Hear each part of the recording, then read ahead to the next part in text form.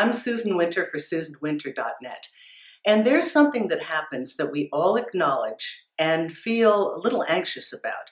It's what I call a break in the pattern. Now, a break in the pattern is when we have an established pattern with somebody we're seeing or a person with whom we're involved. Perhaps it's that we used to wake up every morning to a text message, "Hey, how are you doing? I'm thinking about you." Or the call at night, just want to say good night, make sure you're okay. Or it could be that Saturday night is our date night. If these things are interrupted, if they quit occurring, if something else takes place instead, we obviously feel a sense of anxiety because we know that a break in the pattern is oftentimes indicative of us not being the first priority. And these things, I think, are most tentative on our way to establishing partnership before we're an actual couple. When we're first dating and getting to know each other, we worry that our partner has shifted their goals or that they're not so into us.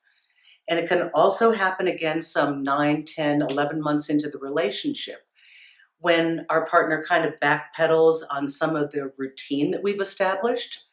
And we start to wonder if they still have the goals with us that we thought they did. So before you freak out completely and before you complain or before you nag, the best thing you can do is to ask directly without any kind of anger, an open-ended question. You might state, I didn't hear from you in the morning, or you're not free on Saturday and we normally get together. Is there something we have to talk about? If you've been in a relationship for 9 months or a year, you may want to review with your partner what your goals are, make a proactive statement, and my goal is to live together and in time create a family. Are those still things that you're thinking of? Are those still your goals?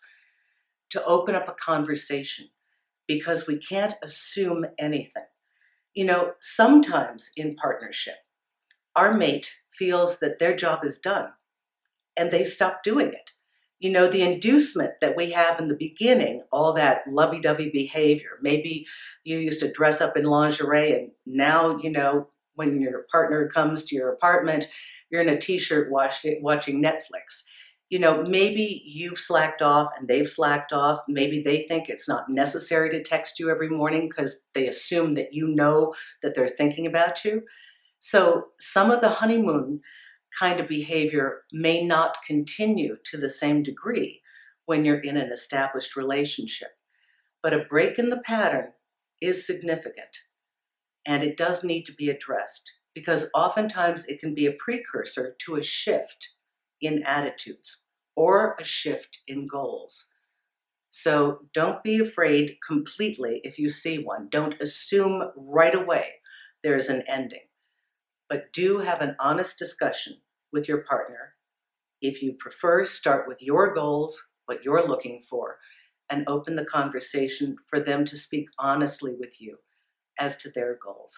I hope this has helped you. Thank you. I'm Susan Winter for SusanWinter.net.